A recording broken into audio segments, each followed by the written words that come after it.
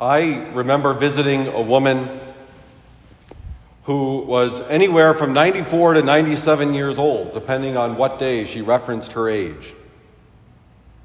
She was confused, and I was there because my role at that particular time was to kind of help with odd jobs around the house. But she really didn't care about any odd jobs around the house. All she wanted to do was talk. And so I listened. Now, she was more than a little confused. There was the time, for example, that she told me that her father had gotten very upset with her the night before because she was making mistakes playing the piano, which she had done her entire life. But in those same instances, there were times where she would kind of recover a bit. And after she told me about her father scolding her the night before, she looked at me with a little bit of a twinkle in her eye and said, "And you know, if I'm 97 years old, you can just imagine how old my father is." The hard part was that she was living in the house that she was born in, and she had a very tragic life. The man she was to marry died in an automobile accident a week before their wedding, and she never married. But she did live in this house. They had disconnected almost anything that could potentially be dangerous because of her condition, and she receives 3 meals a day from Meals on Wheels. And so really there was little that she needed. But there were people who decided that this was not good for her to be living alone, and they wanted to move her to a nursing home. They took her there. They said how wonderful everything was, that how much she enjoyed and loved the place. And maybe she did kind of say those things. But after they had left and I was coming in, when I sat at the table with her, she looked at me, she pounded the table with her fist and said, "They have no right to take me from my home." Now I have to say, at 97 years old, with meals being provided, I didn't see the harm of letting her stay alone by herself. I mean, if she fell, she fell, and then she'd have to go somewhere else. But the reality was she seemed to be quite content in her home and safe. People came to check on her.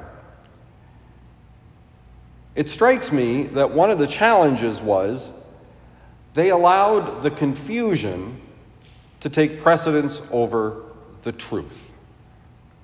That there were times when she was lucid.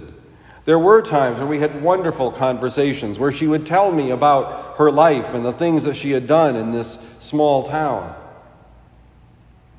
That's the experience I think we see in both the first reading and the gospel. In the first reading, people that should have known better, been attentive to God's work in the world, were not. Despite the miraculous cure of this man who was leaping and jumping because he discovered newfound mobility, they simply couldn't see the hand of God.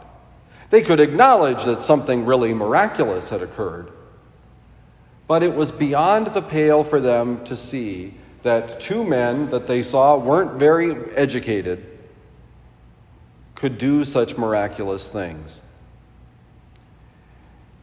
In the gospel, we have a similar circumstance.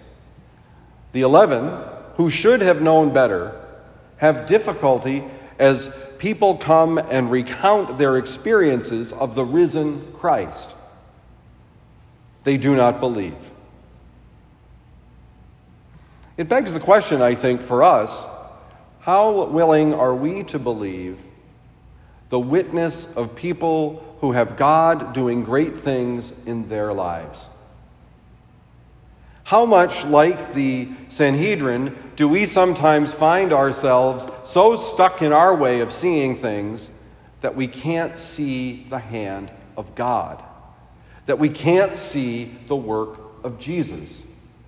For indeed, each one of us has been recipient of a miracle. God's forgiveness of our sins is miraculous.